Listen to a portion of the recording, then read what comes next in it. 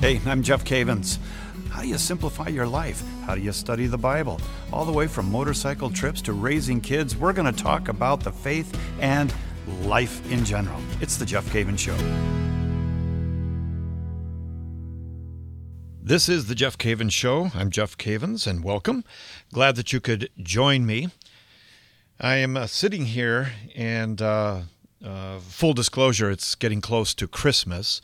And we have been getting all kinds of cards and all kinds of letters in the mail, and I'm sure that you get them too. And the question is, what do you do with them? Some people put them all over the refrigerator, and some people put them on a door, and others just pile them in a bowl after they read them.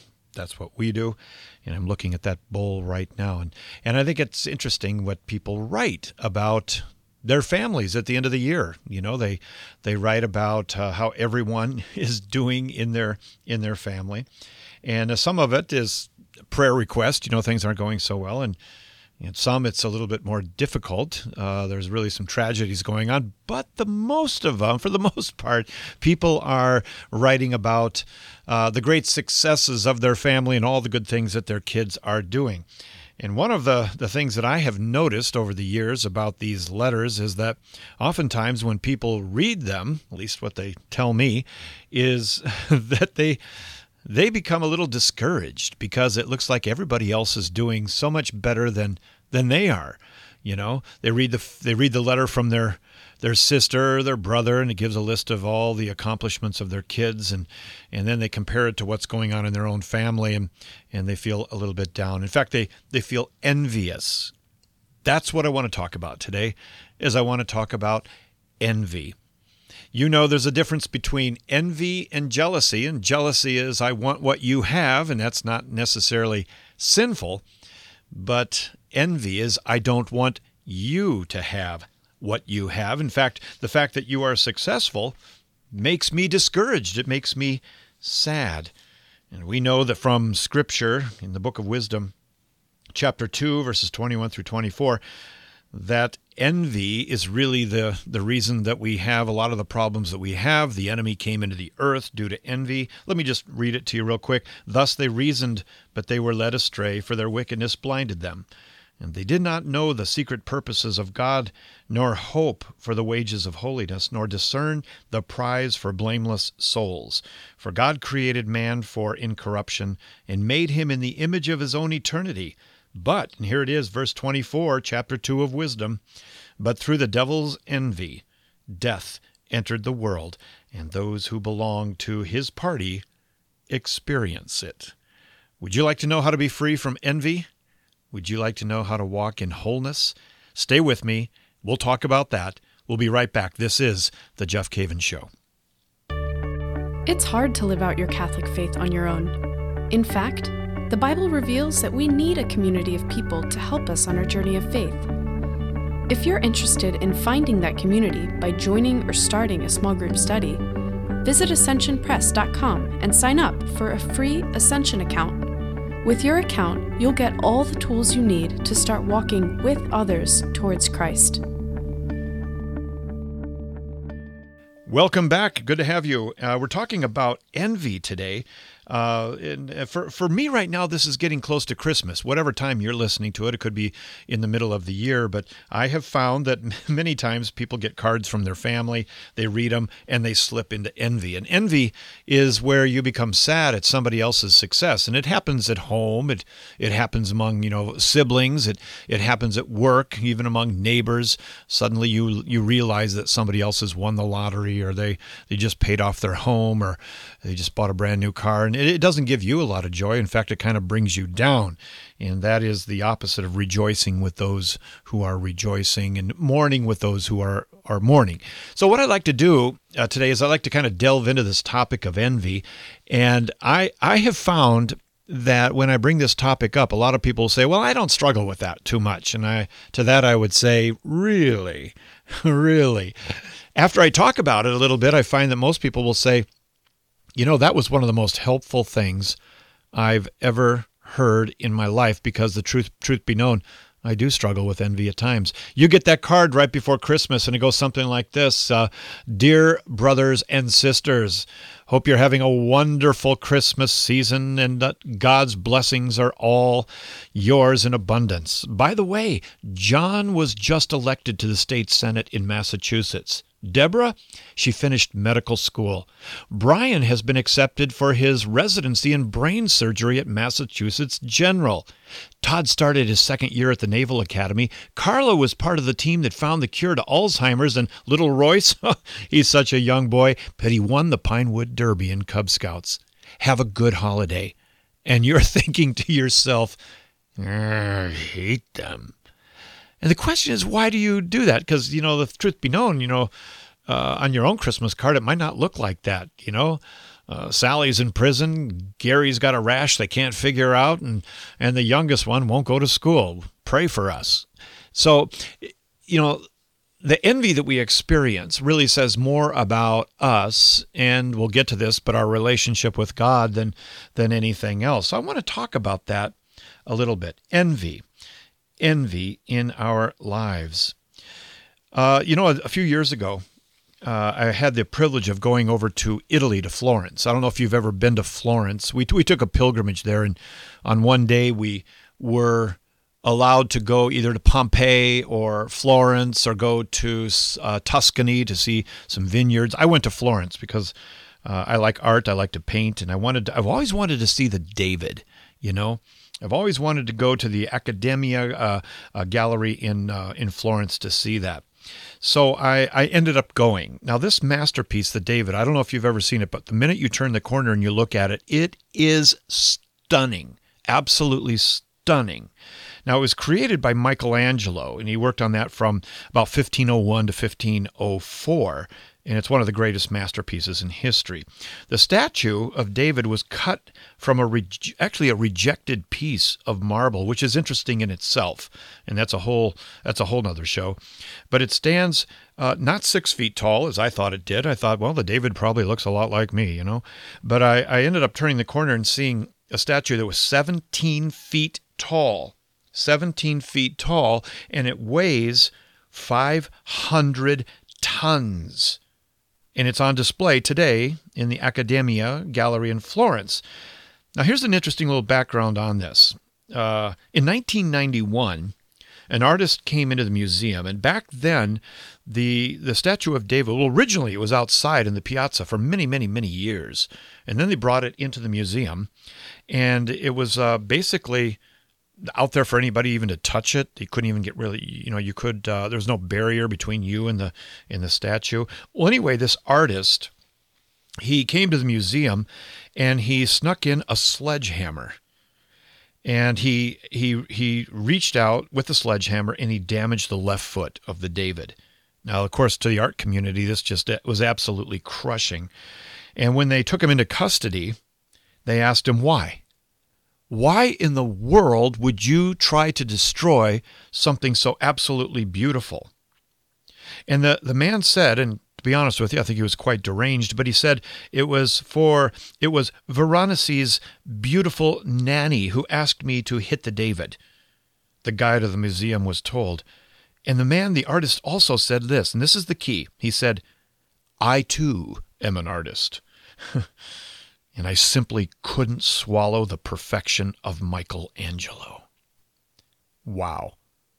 In other words, this artist, when he saw the beautiful, perfect work of Michelangelo and the David, it made him sad. It ruined his day, and he had to do something about it. He could not live with the perfection of Michelangelo, and he wanted to bring Michelangelo's work down to his level. How sad. How sad. I heard someone say not too long ago, they said, what's the best way to build the tallest building in a city? They said, well, the easiest way to build the tallest building in the city is to knock down all the other buildings. And you will be the tallest building in the city. That's what this artist was doing. He had to knock down the work. We have to learn to recognize, envy in our lives. Who are you mentally and emotionally taking the hammer to in your life? Is there someone right now in your life as we begin this show talking about envy? Is there a family member? Is there someone at work? Is there a neighbor? Is it someone in your immediate family that you just have to take the hammer to because you get sad when you're around their quote-unquote perfection? It's a sad thing, and it makes us less than who we are. Basically, what we're saying is that my problem goes away when you fail. And when you fail, it kind of makes me happy. That's envy. And envy is one of the worst things that anybody can experience because there's no win here. There's not even any fleeting pleasure as there is in some other sins. But this capital sin, this one will kill you. This one will separate your family. This one can destroy your marriage in a big way. How many of you remember the Grinch from Dr. Seuss? I mean, you remember the old Dr. Seuss books. Many of them many people in my generation grew up with Dr. Seuss. Do you remember his habit, the Grinch that stole Christmas, the Grinch? He had this unusual habit, and that was that he would always bite himself whenever someone else was blessed with something good. He would bite himself. And so I'd ask you, maybe you're in the car right now on the way to work, or you're going home, or maybe you're just sitting on the back porch and having something to drink and listening to the show. But do you bite yourself? No, I don't mean literally, but even though the Grinch did. But do you bite yourself when your brother-in-law gets a raise? Do you bite yourself when your best friends just inherited a lake home? Do you bite yourself when your sister's kids were just accepted at Harvard?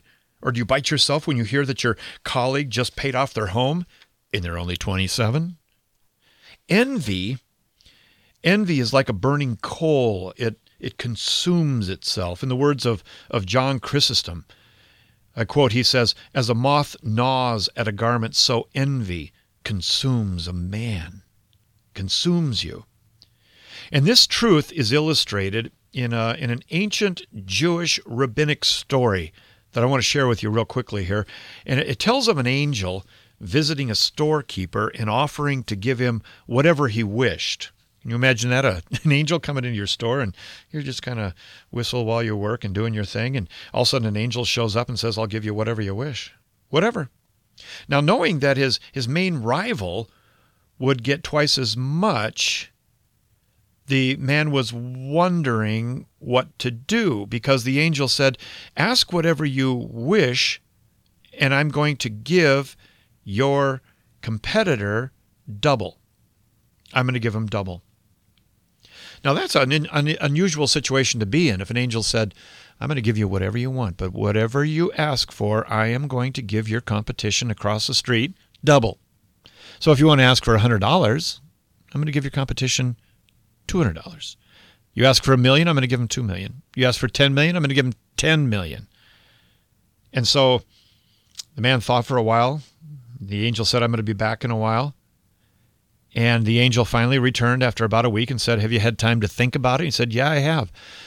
The angel said, "You do understand that whatever you ask for, I'm going to give your competition double." "Yes, I've thought about it, Mr. Angel, and here's my conclusion. I want you to poke out one of my eyes." Which you know what that means.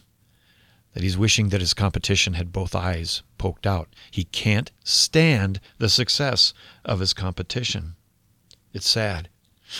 Envy is distinguished from greed and from competitiveness. Unlike the greedy man, the man afflicted by envy does not necessarily want the goods he resents another having. He simply does not want the other to have them.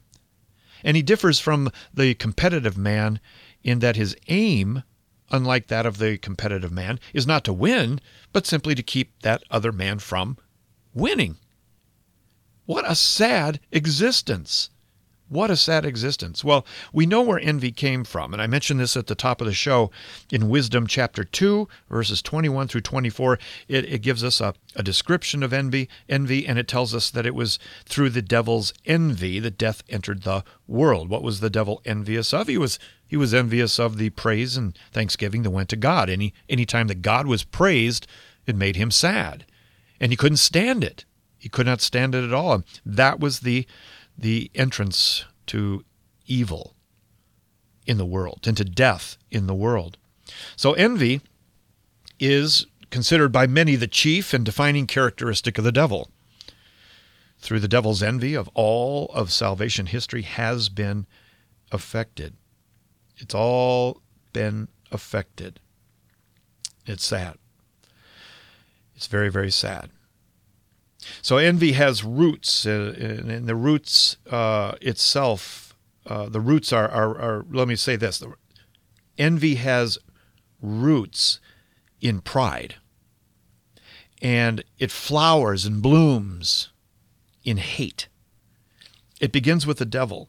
And we've got a lot of different stories in the Bible where we see envy at work it does not end well at all. We see that, for example, back in Genesis 4, Cain was envious of Abel. And what did he do? He killed him.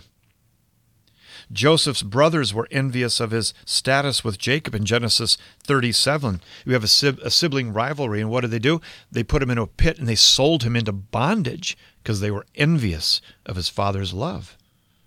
Remember the coat of many colors that he wore, signifying his place of pride in his father's heart. You've got 1 Samuel 18 with Saul. He was envious of David. In 1 Kings chapter 3, you have the story of two women who were arguing over a baby, and one said, "It's mine." The other said, "No, it's mine."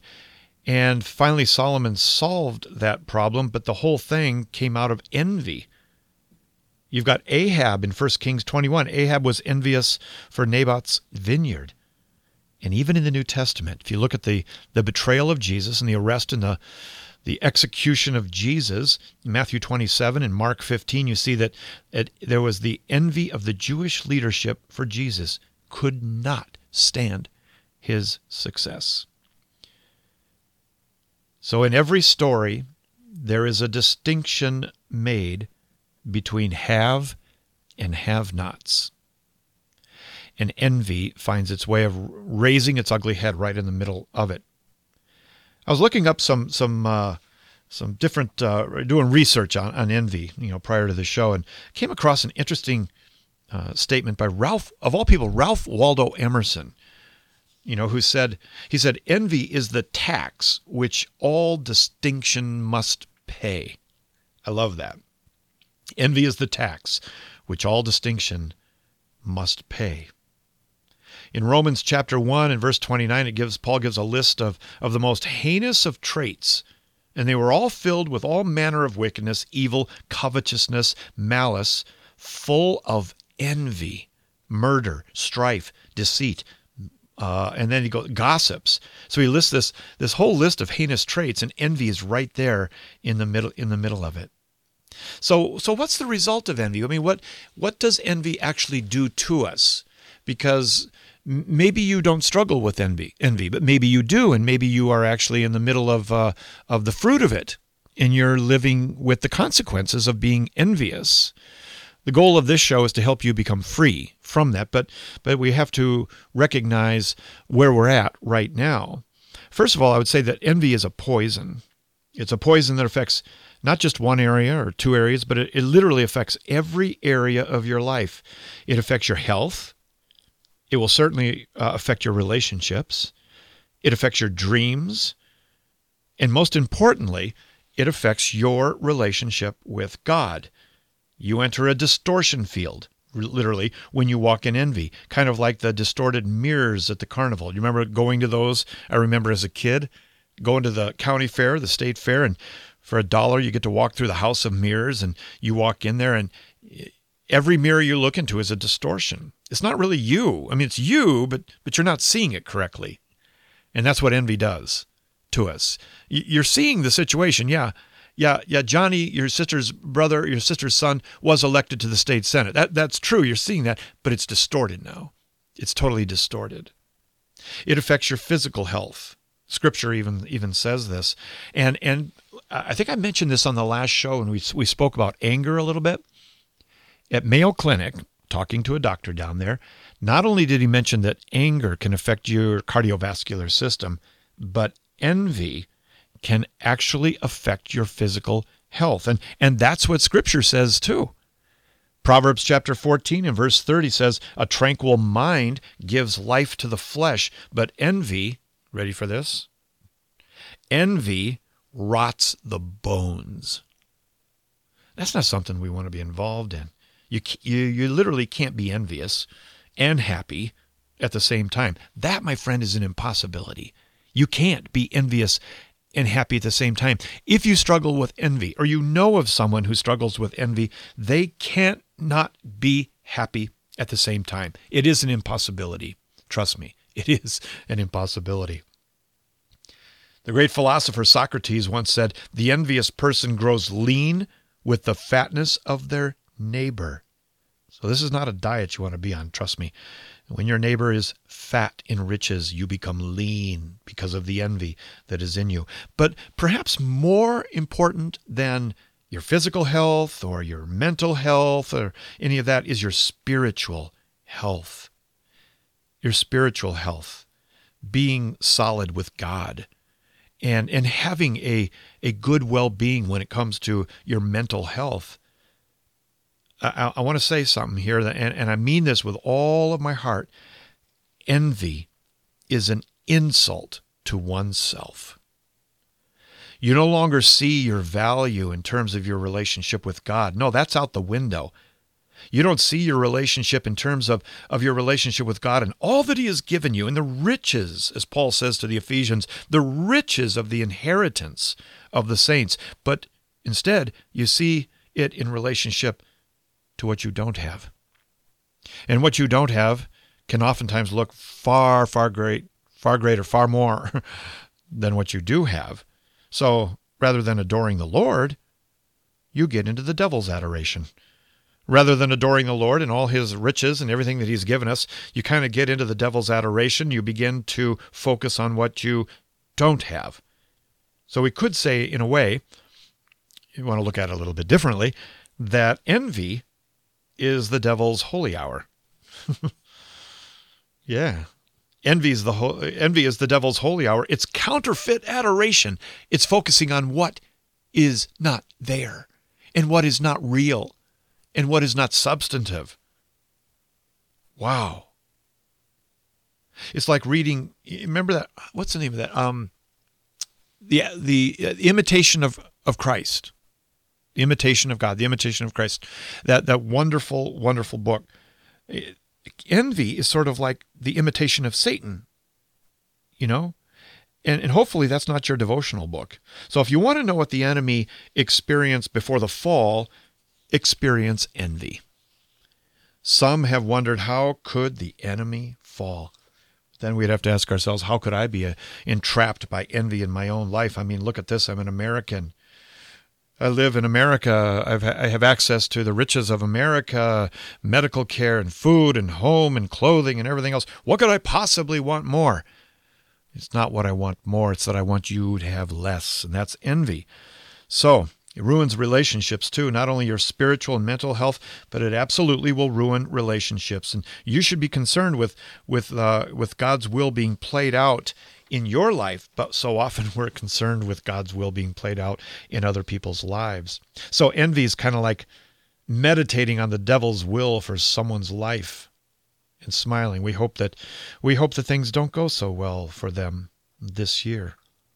So envy, it puts you in a position where you are in total opposition to God's will for someone else's life. Put another way, envy is the antithesis of God's love. I'll say that again. You might even want to pull over and write this one down. Envy is the antithesis of God's love. Envy is the antithesis of all we are called to, in fact. For example, we're called to mourning. When someone mourns among us, we should mourn with them.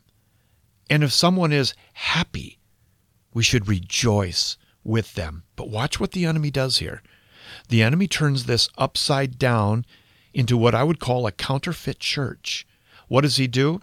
The enemy would get us to a place where we rejoice when others mourn, and we mourn when others rejoice.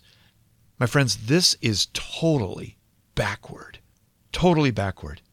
Archbishop Fulton Sheen said, every envious word is based on a false judgment of our own moral superiority.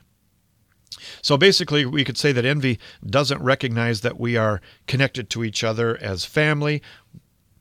We are one in Christ, that is true, but envy does not connect us as family. In fact, what envy does is it rips the body of Christ apart. It is, in a biblical sense, it is a decreation. It's a decreation. And we fail to see the good things that God has given us because we resent the good things that someone else has. I'm going to take a break. When I come back, I'm going to talk to you a little bit about Mozart and how Mozart had a friend of his, so-called friend, Salieri, who was so filled with envy. Maybe you saw the movie, Amadeus. So filled with envy that he literally went crazy. You're listening to The Jeff Cavins Show. We'll be back right after this. There might be an upcoming Ascension event happening near you, and we'd love for you to attend. Almost every week, our inspiring Catholic speakers travel to parishes, schools, and organizations around the country to ignite hearts with the love of Christ. Discover and register for upcoming Ascension events at ascensionpress.com/events. Welcome back to the Jeff Cavins Show. Good to have you with us. We're talking about, of all things right now, envy. And envy is when you become sad at the blessing of somebody else. We've all been there. It's a matter of dealing with it in a proper way, and we're going to talk about that in just a little bit. Before the break, I was mentioning Mozart. You saw that movie, Amadeus? You remember that with that wildly contagious laugh that Mozart had in the movie? Well, there's a book that I read on virtues by a wonderful modern scholar, Donald DeMarco, and he does a wonderful job of explaining the difference between good pride and bad pride, envy, by using the movie Amadeus. It's the story of Antonio Salieri and Mozart.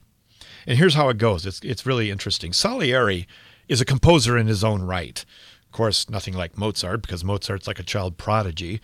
But Salieri wants to be known as a great composer. So, and he's good. Don't get me wrong, but he's not great. And he has pride until Mozart comes along. Mozart composes with such ease and brilliance, and this bothers Salieri. He sees Mozart as a little brat. Because he is proud, when he sees Mozart, that pride turns to envy. Every time he hears a review on Mozart, anytime he hears anyone praising Mozart, it drives him nuts, and he wants him stopped.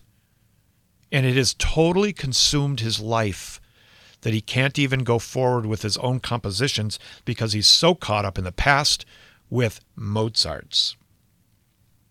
Now, envy is described as sorrow at the other person's good fortune. So rather than rejoice with Mozart, Salieri becomes sad because it feeds into his pride. His envy turns to anger, and he decides to murder Mozart. Kind of reminds you of Cain and Abel, doesn't it? A little bit? In Genesis 4. But before he murders Mozart, he tries to get Mozart to write a requiem with the idea that the requiem, which is a funeral mass, will be with the idea that the requiem will be played at Mozart's funeral, and Salieri will claim to have written the incredible piece. He'll then get the praise of all the people. So he tries to get Mozart to write this incredible requiem, which Mozart has no idea that it's really for his own funeral. And then once Mozart dies, Salieri will publicly announce this requiem for Mozart that, of course, he wrote, which isn't true. Well, he ends up, Salieri, that is, in a mental institution. This thing totally absorbs him, consumes him. And he ends up in a mental institution, rolling around in a wheelchair, forgiving everyone for the sin of mediocrity. Oh, envy. Man alive. Don't let this grab you. Don't let it grab you. Not only with our relationships does it play havoc, but it ruins the vocations given to us by God. It takes a father away from a wife and children. It takes a mother away from husband and children.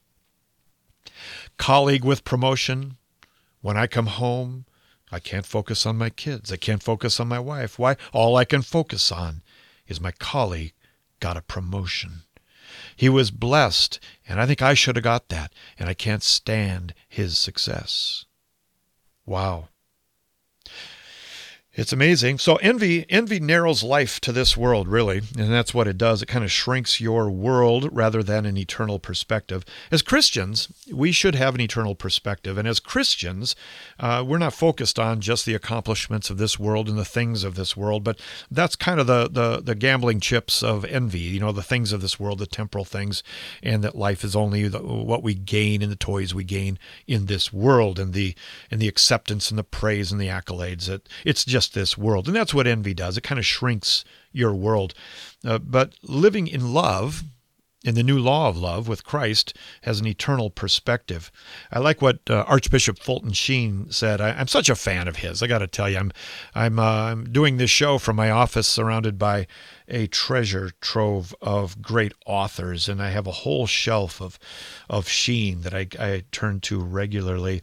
He's such an amazing figure in church history. Anyway, about envy, he said, if envy is on the increase today, as it undoubtedly is, it is because of the surrender of the belief of a future life and righteous divine justice.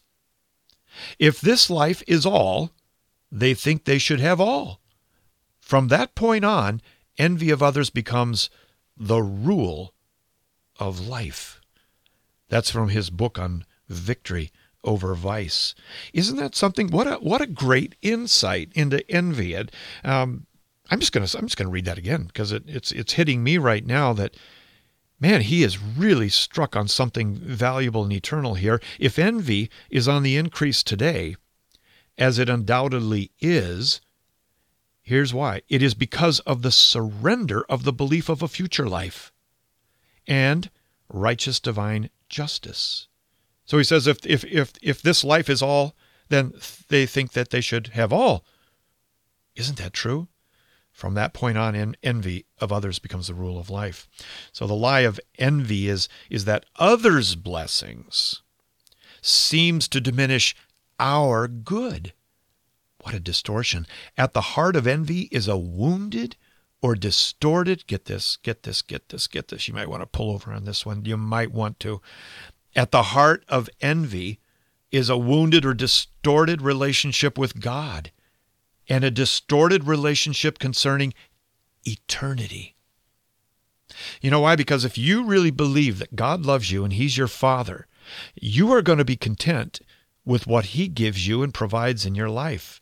If there's any doubt about the justice of God, and quote-unquote fairness of God, to be politically correct today, you're going to struggle. You're going to struggle. And you're going to struggle if all you think life is this life. But if your Father has a cattle of 1,000 hills, and your Father is generous, and your Father knows you, and He knows what you need, and your life is eternal and not just here on earth, then you are not going to be measured by the toys of this earth, but you'll be measured by the virtue. You'll be measured by the works that will last through judgment. See, don't let the enemy shrink your world. Don't let the enemy shrink your scope.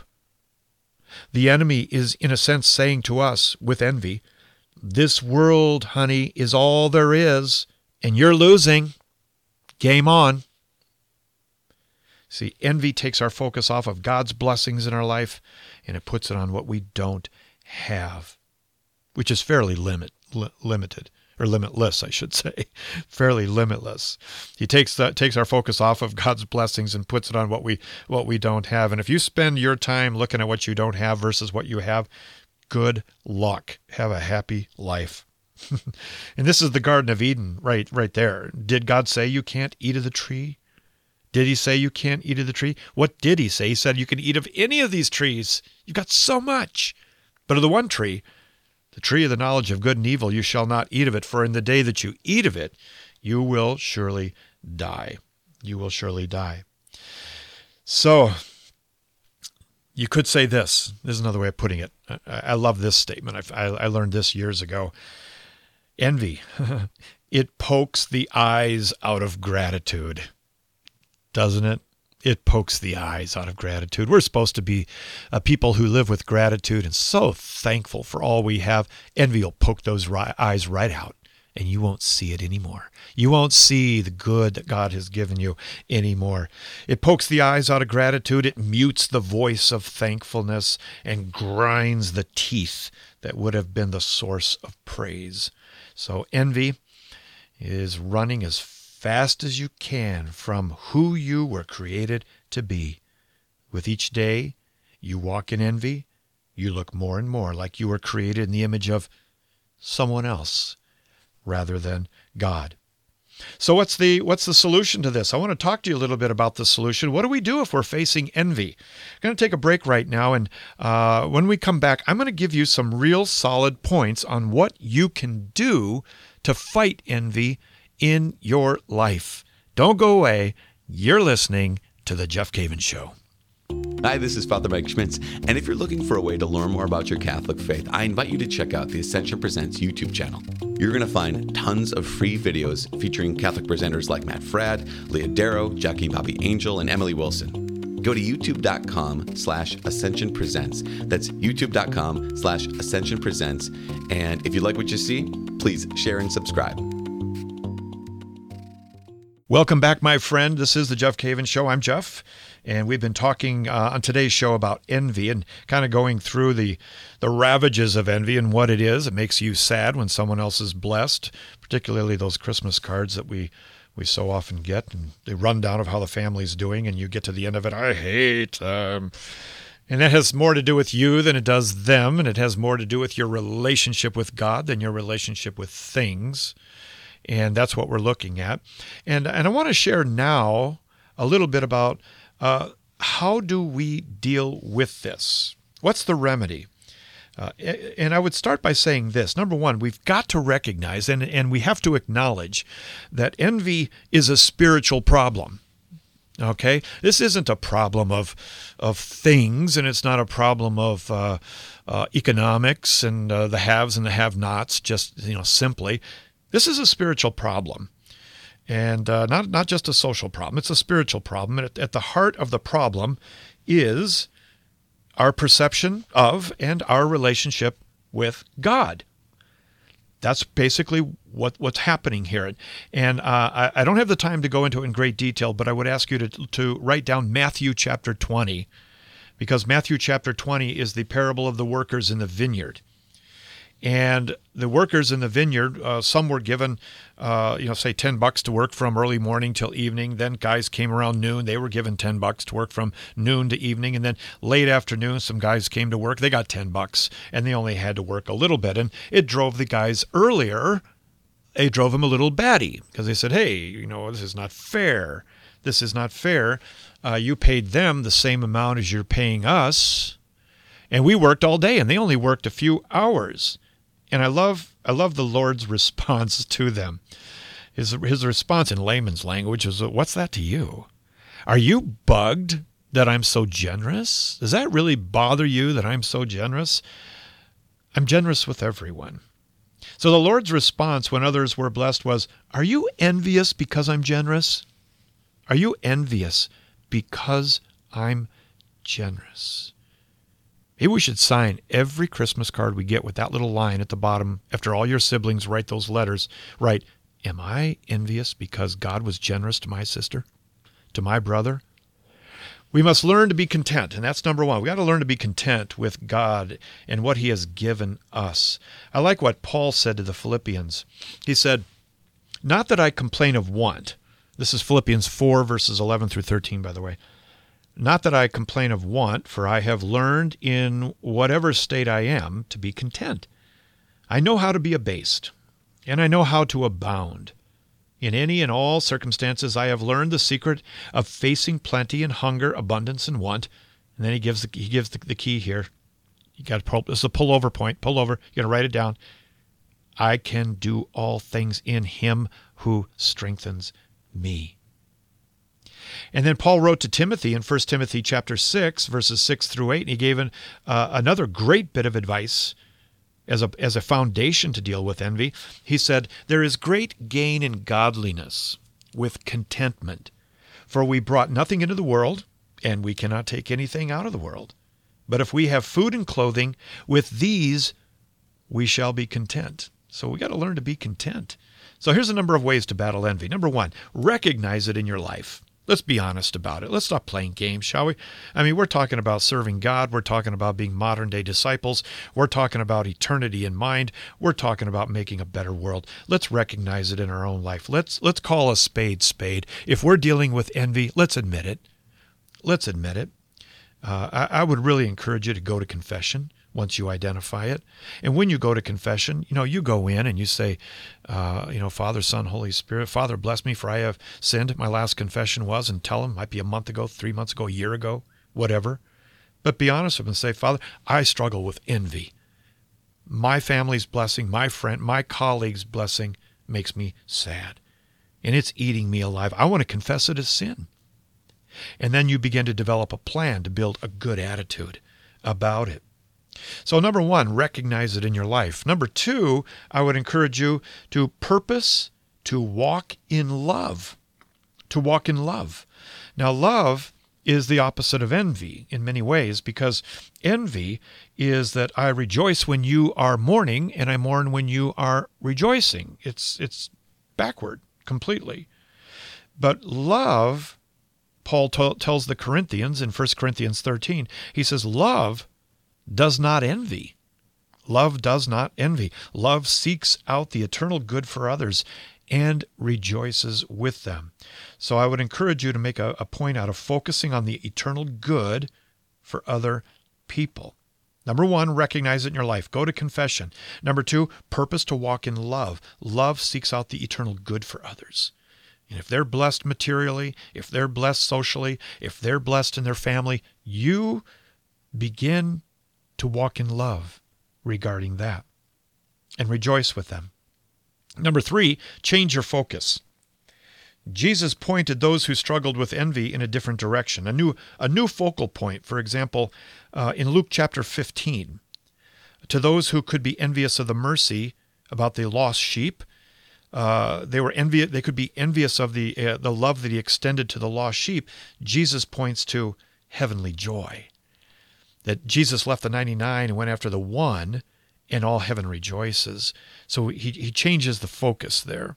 Instead of, well, how come he left me? How come he just went after the one? No, don't focus on that. Focus on the rejoicing that's taking place in heaven. In Matthew 6, we have something kind of similar. To those who could be envious of wealth, he warned, lay not up for yourselves treasures on earth, where moth and rust consume, and where thieves break in and steal, but lay up for yourselves treasures in heaven, where neither moth nor rust consumes, and where thieves do not break in and steal. So he's got a way of helping us to change our focus. Instead of focusing on these things and the temporal matter, look to the eternal glory and the riches of heaven and rejoice. And rejoice. I love it. I love it. Peter did the same thing, by the way. In 1 Peter chapter 2, verses 1 and 2, Peter says, so put away all malice and all guile and insincerity and envy. He uses the word, and envy, and all slander. And then here's the change of focus. Like newborn babes, long for the pure spiritual milk, that by it you may grow up to salvation. So feed on the pure milk of God's word, rather than the poison of the devil's envy energy drink. Nurtured instead of depleted. Number 4, I would say this, and that is this. Focus on the fact that we are called to love excellence. Excellence. Philippians 4:8, Paul says, finally, brethren, whatever is true, whatever is honorable, whatever is right, whatever is pure, whatever is lovely, whatever is of good repute, if there's any excellence, and if anything worthy of praise, dwell on these things. If your sister's son just graduated medical school, praise God. Praise God. She deserves to be thanked, not shunned, not ignored, and not for you to go into a shell. Love excellence. Love excellence. Number 5, I would say don't take the bait. One of the remedies for envy is to learn to love excellence for its own sake. And when St. Paul When St. Paul's friends were drawing his attention to the shortcomings of rival preachers, he said, "But what does it matter? The important thing is that in every way, whether from false motives or true, Christ is preached. Because of this, I rejoice," Paul says. "Yes, and I will continue to rejoice." Paul didn't take the bait. "Hey, Paul, there's some other guys out there that got bigger crowds. Hey, there's some guys over there that wrote a book that 5 times outsell your book, Paul." Praise God. Praise the Lord. See, he didn't take the bait. Don't you take the bait either. So when others are baiting him, he doesn't take it. He doesn't take it. So we need to learn, I think, to replace the thoughts in our head by praying for them, your family members and others, in our head. Replace those thoughts in your head by praying for them in your head.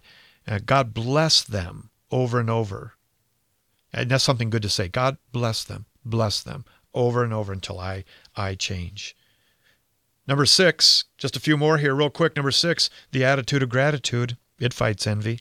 Learn to walk in thankfulness and gratitude for all that God has given you. I love there's a great prayer. Google this on your own time. Google this. It is the prayer, the Ignatian prayer, and it is one where you pray at the end of the day and you look back at your day and you begin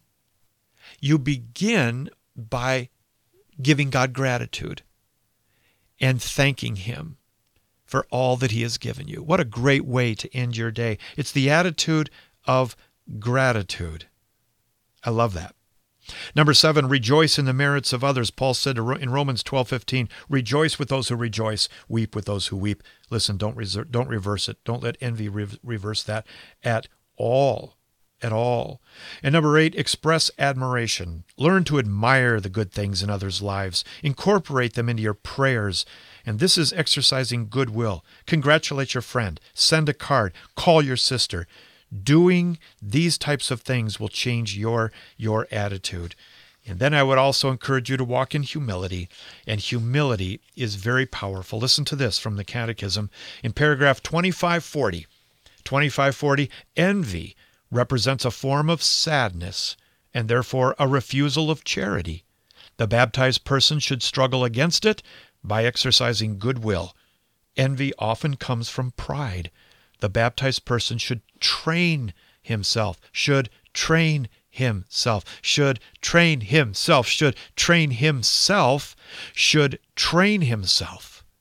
live in humility. Wow. So humility is the right assessment of who you are in relationship to God, and it's the right assessment of who you are in relationship to your brothers and sisters, the people at work, your extended family. So when envy raises its ugly head, my friend, an alarm should go off. Major changes are needed. Don't let even a little envy creep in. Nip it in the bud. I love what it says in Song of Solomon, chapter 2, "Catch us the foxes, the little foxes that spoil the vineyard, for our vineyards are in blossom." Love it. Hey, it's been so good to spend some time with you here today, and I'd like to get some feedback from you and know how these shows are impacting your life. If there's anything that we're saying that can be valuable to you, we'd love to have you rank us on iTunes if you're listening on iTunes, and leave some comments. We'd love to hear from you. If you want to continue the conversation at some point, my Twitter is Jeff Cavins. You can find me on Facebook too, Jeff Cavins. And my website is Jeff Cavins. I kind of got a theme going there. And you can find out all about my speaking engagements and also our pilgrimages to Israel and other places around the world with my wife, Emily. And I've got a lot of interesting articles on there, too. Everything that I do, for the most part, is published by Ascension Press. And you can go to ascensionpress.com. And by the way, I want to remind you, if you have been studying The Great Adventure with me over the years, Ascension Press has a dynamite delivery system, a digital delivery system, unlike any other, that will allow you to have access to all of the teachings for a very small, minimal monthly fee for your parish, and you can have multiple studies going on at the same time. Got some really great new studies there, so I encourage you to check it out at ascensionpress.com. Thanks for joining me today. I really mean that. And let's close in prayer, shall we? We'll close in prayer and ask God to bless you in this area of envy. In the name of the Father, and the Son, and the Holy Spirit, Lord, I lift up my brothers and sisters right now, and I ask you, Jesus, to bless them and to recognize envy in their own life and to take the necessary steps to combat this and to see you for who you really are, Lord, as our Father and provider, and we're in a covenant with you. We lack nothing. Help us to focus on what we have with you rather than what we don't have, when we know that we have all good things with you. We pray this in Jesus' name. Amen. In the name of the Father, and the Son, and the Holy Spirit. Amen. God bless you. Have a great day.